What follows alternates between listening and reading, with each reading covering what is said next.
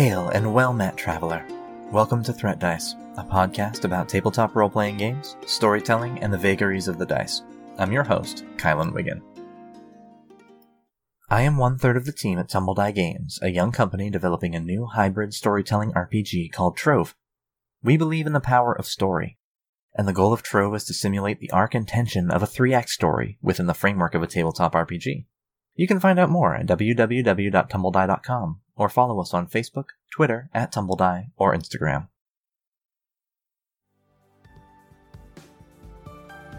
I have some great news for today, and I will keep it brief. We've gotten our first review on Podchaser. Leanne Rose rated Threat Dice 5 stars and says, "Enjoyed the in-depth talks on a wide variety of tabletop RPG subjects. The host, Kylan, sometimes with guests and sometimes solo, dives into a single subject per episode, such as world building, character building, or ways to improve the experience around the table, sharing thoughtful commentary and useful techniques. I also appreciated that many of the episodes come with transcripts." Thank you very much, Leanne. I'm so glad that you enjoyed this series, and we really appreciate the review.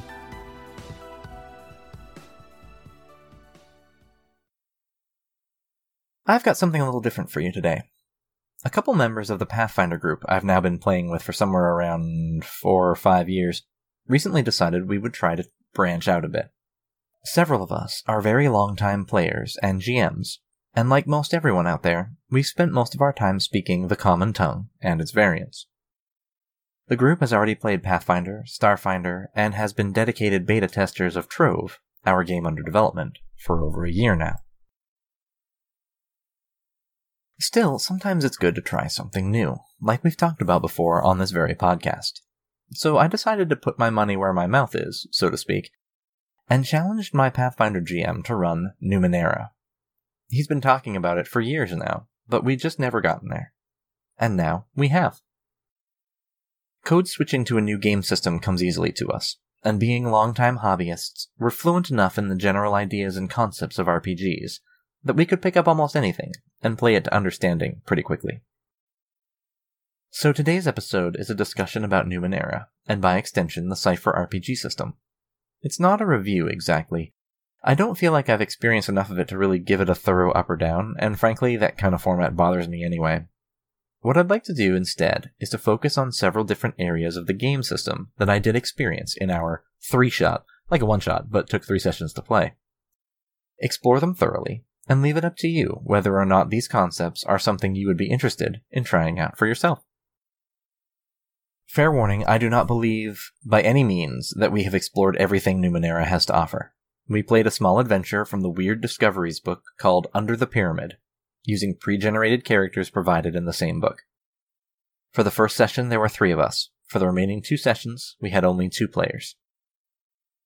I will avoid story spoilers as much as possible, choosing instead to focus on the systems themselves from a player's perspective. I did not GM these sessions, so I have only limited insight behind the screen. We're going to talk about several important parts of Numenera. First, the setting, which is absolutely critical to understanding the systems of the game.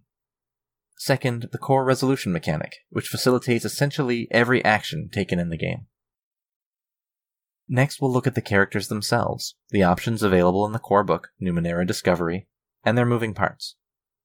Finally, we'll talk about what might be the most interesting part of the system to me, the primary attribute pools, and the push-pull between the desire for success and the fear of injury and death. Let's dive in. The following is excerpted from Numenera Discovery, page 12. There have been 8 previous worlds. You may refer to them as ages, eons, epochs, or eras, but it's not wrong to think of each as its own individual world. Each former world stretched across vast millennia of time. Each played host to a species whose civilizations rose to supremacy, but eventually died or scattered, disappeared or transcended. During the time that each world flourished, those who ruled it spoke to the stars, re-engineered their physical bodies, and mastered form and essence, all in their own unique ways. Each left behind remnants. The 9th world is built on the bones of the previous 8, and in particular the last 4. Reach into the dust, and you'll find that each particle has been worked, manufactured, or grown, and then ground back into Drit, a fine artificial soil, by the relentless power of time. Look to the horizon. Is that a mountain or part of an impossible monument to the forgotten emperor of a lost people? Feel that subtle vibration beneath your feet, and know that ancient engines, vast machines the size of kingdoms, still operate in the bowels of the earth. The Ninth World is about discovering the wonders of the worlds that came before it, not for their own sake, but as the means to improve the present and build a future. Each of the prior 8 worlds in its own way is too distant, too different, too incomprehensible. Life today is too dangerous to dwell on a past that cannot be understood. The people excavate and study the marvels of the prior epochs just enough to help them survive in the world they have been given. They know that energies and knowledge are suspended invisibly in the air, that reshaped continents of iron and glass, below, upon, and above the earth, hold vast treasures, and that secret doorways to stars and other dimensions and realms provide power and secrets and death. They sometimes call it magic, and who are we to say that they're wrong? More often, however, when they find leftovers of the old worlds, the devices, the vast machine complexes, the altered landscapes, the changes wrought upon living creatures by ancient energies, the invisible nanospirits hovering in the air in clouds called the Iron Wind, the information transmitted into the so-called datasphere, and the remnants of visitors from other dimensions and alien planets. They call these things the Numenera. In the Ninth World, the Numenera is both a boon and a bane. It makes life very different from any other time on Earth. This is the first real introduction given to the setting of Numenera in the core book. Given that this is by the author of Planescape, perhaps my favorite Dungeons & Dragons setting of all time, it is not particularly surprising that it is downright weird, and I mean that in the most favorable way possible. It's about incomprehensibility, about simply being unable to understand the past because it is too alien. This is firmly rooted in the ideas of Jack Vance, who wrote The Dying Earth, Gene Wolfe, who wrote The Book of the New Sun, and even Robert Howard, the man behind Conan and many others, in some ways. The idea of an Earth so far in the future that it is simultaneously incomprehensible to us, and yet also hauntingly familiar, is a less oft-explored trope than the one about reimaginings of history already bygone, and it's welcome to see it in use in such a high-profile project. Okay, so why is the setting so important to the game system? At its core, Numenera is a game about exploration. XP, used for character advancement, is given for finding and exploring things. It's also given when the GM uses the setting for what is called an intrusion. Basically, the GM adds a complication, which, given the nature of the setting, could be just about anything. If the player accepts this intrusion and deals with it, they gain XP. This, by the way, ends up being much more interesting and much less annoying than it sounds at first glance. The name of the underlying engine, Cypher, is the name of a central mechanic in the game. Characters can carry things called ciphers, which are strange and alien, single-use artifacts designed as quick throwaway advantages. They could look like anything. And they're sort of like scrolls or magic wands, but they only work once, and then they're spent. Okay, so the backdrop used in Numenera is weird and bizarre and alien and super cool in many ways. It allows the GM to make just about anything happen by waving it off as it's the Numenera, which is very handy for magical world building. Honestly, playing it felt to me a bit like experiencing a Studio Ghibli film. It has a very whimsical feeling, a place where anything can happen if you imagine it. Even more so than the standard fantasy we're all so used to. So let's take a look now at the core resolution mechanic. It's used for both combat and regular skills checks. It's all based around a single d20 roll, but how it works is probably not quite what you expect. Took me by surprise anyway. All of the rolls in Numenera are done by the players. The GM rolls no dice. This is a relatively modern convention, and one I've become fond of, as a GM who cannot rely on his rolls to be anything but disastrous. This means that the players roll to accomplish things, like, for example, grab on and hang on by one arm as a small, anti-gravity robot automaton flies into the air at breakneck speed. And when they are threatened by something, they roll some kind of check to avoid that circumstance. Whether it's an incoming weapon or a hazard, a player describes what their character does to avoid it, and then rolls a check based on what the GM provides. There is a difficulty level assigned to each task by the GM at the time of the roll. The difficulty level ranges from 1, trivial, to 10, impossible. Each level of difficulty is worth 3 on the d20, and you need to beat that number in order to succeed. So if the GM assigns a difficulty of 4 to the check, you need to roll a 12 or better. Not too complicated, right? Pretty easy math, just multiples of 3. Various things that the player has can shift the difficulty in their favor, including skills and effort, which we'll touch more on later. If a skill applies, they can reduce the difficulty by 1 step. If someone is helping them, they can reduce it by another step, and so on. There are limits that apply, as with everything, but in essence, you calculate the final difficulty level after all factors, multiply that by 3 to get the target number, and then try to beat it on a d20. After just 2 or 3 of these challenge rolls, I found myself getting the hang of it very quickly. Using the Roll20 character sheet also helped, since it actually prompts you through many of the applicable adjustments. But I think it would be pretty easy using regular pen and paper as well. GM says difficulty 5. Well, I've got a skill for this, and my buddy is helping, so that makes it a 3. Roll to beat a 9? No problem. This ended up flowing fairly well, both in combat and out of it. There was one point where we got bogged down pretty bad. There was a relatively tough critter in the second session, and we were down to 2 players. Neither one of us could manage to roll over a 6 or so, and it ended up dragging out into a roll-to-hit, miss scenario for what felt like a very long time. Because while attack rolls weren't going great, we were defending okay, meaning that we had a large number of rolls where essentially nothing happened. I think this was partly the factor of only having 2 PCs in the mix, and also just by a bad run on the dice that could happen in any game. However, the pass-fail nature of the rolls in this system do unfortunately lend themselves to a back-and-forth, I miss, you miss type of gameplay. In general, due to the speed of things, no complicated action systems, just do one thing per turn, you end up getting a lot more of it in a shorter time overall. And in general, foe health seems to be set low enough that it's usually a 1 or 2 hit type thing, and they go down. Which is good. I like combat that hits hard and fast. Also, this is by no means a problem specific to Numenera. It's an issue with any system in which the resolution is pass-fail. Especially in combat, where describing the same sequence of complex imagery to hit a dude another time gets tiresome quickly. After about the 3rd miss in a row, I found myself getting frustrated. Not that we were losing, but that nothing was happening. By contrast, when we did our combat encounter in the 3rd session, it was really quick and dirty. Mostly because the dice were running in our favor that time. We got ground down a bit, but the enemies essentially fell over in 1 or 2 hits each, and then it was done.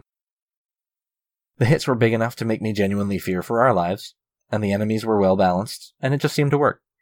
That was how I had sort of expected it to go, which I think is why the first one felt so strange. In summary, the resolution mechanic is relatively simple to understand, quick to pick up, and quick to resolve. Those are all good marks in my book. The pass-fail nature, as with all games that use that type of resolution, during a string of rolls that works out just so, can lead to a feeling of total deadlock back and forth that can be more frustrating than enjoyable. Let's move on to talking about characters. As I mentioned, we played with pre-generated characters to help us get started quicker, which may or may not have been the best idea. Regardless, characters in Numenera Discovery come in 3 major types. There's the Glaive, which is basically your fighter, the Jack, which is a generalist rogue type, and the Nano, which are the specialists in the Numenera who can do weird things that break reality. Ladies and gentlemen, I give you your magic user. Only 3 classes? I hear you cry. Fear not, dear friends, for there is significantly more customization after the fact. Though the adventurer types in Numenera Discovery fall generally into one of these 3 categories, they have a further choice of descriptor, a single word which further qualifies the character's general demeanor, and adds skills, a drawback, and some extra equipment. And then their focus, which is, to quote the book, what makes your character unique. No 2 PCs in the same group should have the same focus, which is fine, because there are plenty to choose from. Every character in Numenera is described by a sentence structure like, and again I'm quoting the rulebook here, I am an adjective noun who verbs. Your type, glaive, jack, nano, is the noun. The descriptor is the adjective, clever, intelligent, rugged, etc. And the focus is the verb. These include cool and weird things like, again from the book, bears a halo of fire, fuck yeah, rides the lightning, hot damn, howls at the moon, metal AF, and so on. Each of these comes with some additional cool abilities and equipment to make your character feel unique and requisitely bizarre. Okay, great, so now we have a someone who does something. What does that mean in practice? Well, a character has their skills and special abilities, which come from their top line that we just talked about. They also have equipment. There are weapons ranged in melee, armor of a few different sorts which soaks damage, regular sort of tools and items that you might need, like explorer's packs filled with glow sticks and rope and such. Pretty standard adventuring stuff. Things to cause harm, things to avoid harm, things to do stuff. They can carry their ciphers, like I talked about earlier. Looking at the character sheets, it looks like nanos can carry more of these than glaives can. Basically, the idea mechanically is to make sure they get used instead of hoarded, so that's fine. Something about weird energies interacting with each other, making it dangerous to carry more than a couple. Cool, no problem. We've established that the world is weird. See what I mean about setting being critical here? So that's a fine contrivance for us. So they're also described by 3 resource pools called Might, Speed, and Intellect, which serve as a combination fatigue and damage system, and it's pretty cool. This leads me to the final topic. How damage and effort is intertwined in Numenera, which might just be its most unique and intriguing quality to me. These pools, right? Well, during a skill challenge, one of the things you can do to make it easier is to add effort. Much like the other things we discussed, doing this drops the difficulty level by 1, thereby reducing the target number you have to beat by 3. To do this costs a standard 3 points from one of your pools. Monty Cook clearly has a thing for the number 3. If you're doing something strong like, it's might. Fast and nimble, it's speed. For smarty things, it's intellect. Characters also have something called edge, which blunts this cost in certain ways, but let's just talk in generalities here. So to do a thing, I want to have a better chance at it, so I'm willing to spend might to lift the heavy thing or break the bad guy's head or whatever. Here's the kicker. Those pools are also your hit points. Right? Take a minute and soak that one in. So when you flunk a defense roll against an incoming blade, that damage, any not soaked by your armor anyway, gets subtracted from the same might pool you just used to attack the dude. If one of your pools hits 0, you lose a health level, meaning some not so great things happen. Basically, your lows are the same, but your highs aren't as high. If 2 of them hit 0, you be in trouble. If all 3 pools are 0, your character is D-E-D, dead. It's pretty elegant in practice. Especially in combat, it can get pretty tense. Do you expend the effort to try and drop your opponent faster, save it for defense, or just hope to soak it in damage? There's a really cool give and take, push and pull going on with this deceptively simple mechanic, and I have to say, I really like it. So obviously, this is very much a high-level overview of the system. I only played 3 sessions, after all. Still, I feel like it was enough to get a good feeling for the way the game flows. I am certain there is much more to discover. I own dozens of source books, thanks to a Humble Bundle a while back. So there's a ton out there for it. There are also other settings using the same system, like The Strange, which is kind of like Planescape meets urban fantasy, and that sounds fun. In conclusion, I'm actually quite curious to play Cypher in another setting, now that I've experienced the core of Numenera. I wonder how it translates to other settings and works as a game engine, rather than being so spiritually entwined with the general weirdness of the Numenera itself. Looking at the other things Monty Cook Games offers, I definitely want to check out The Strange at some point. Or maybe, just maybe, dust off my old Planeswalker's Guide from AD&D 2nd Edition. Yes, I still have one. And go explore the City of Sigil, and beyond, using this rule set. It sort of feels like it was meant to be. Thanks so much for joining me today. Before we go, one quick thing. If you're enjoying Threat Dice, please leave us a review on your favorite podcast platform, or tweet us at TumbleDie, or go visit us on Podchaser, just search for Threat Dice, and leave us a review there. I'll read any reviews into the announcements on the next session. We'd love to hear from you. Until next time, may the road ever rise to meet you.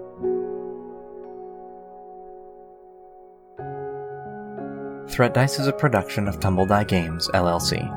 Our intro music is What Lies Beyond, the interludes are Clockwork, and the outro music is Storm, all by Vincevept. Check out his amazing work at youtube.com/Vincevept, VINDSVEPT. Additional music by Andrei Sitkov and Andy Ray. This episode also featured a track by Kevin MacLeod at Incompetech. Check the show notes for details. This episode was produced and recorded by me, Kylan Wiggin. Fear names. Names have power in identity. Others can use names as weapons. Names are a hook that can be used to track you across the plains. Remain nameless and you shall be safe. I am the nameless one. You can find Threat Dice on Apple Podcasts, Google Podcasts, Stitcher, Spotify, or wherever you get your podcasts. Thanks for listening, and we'll see you next time.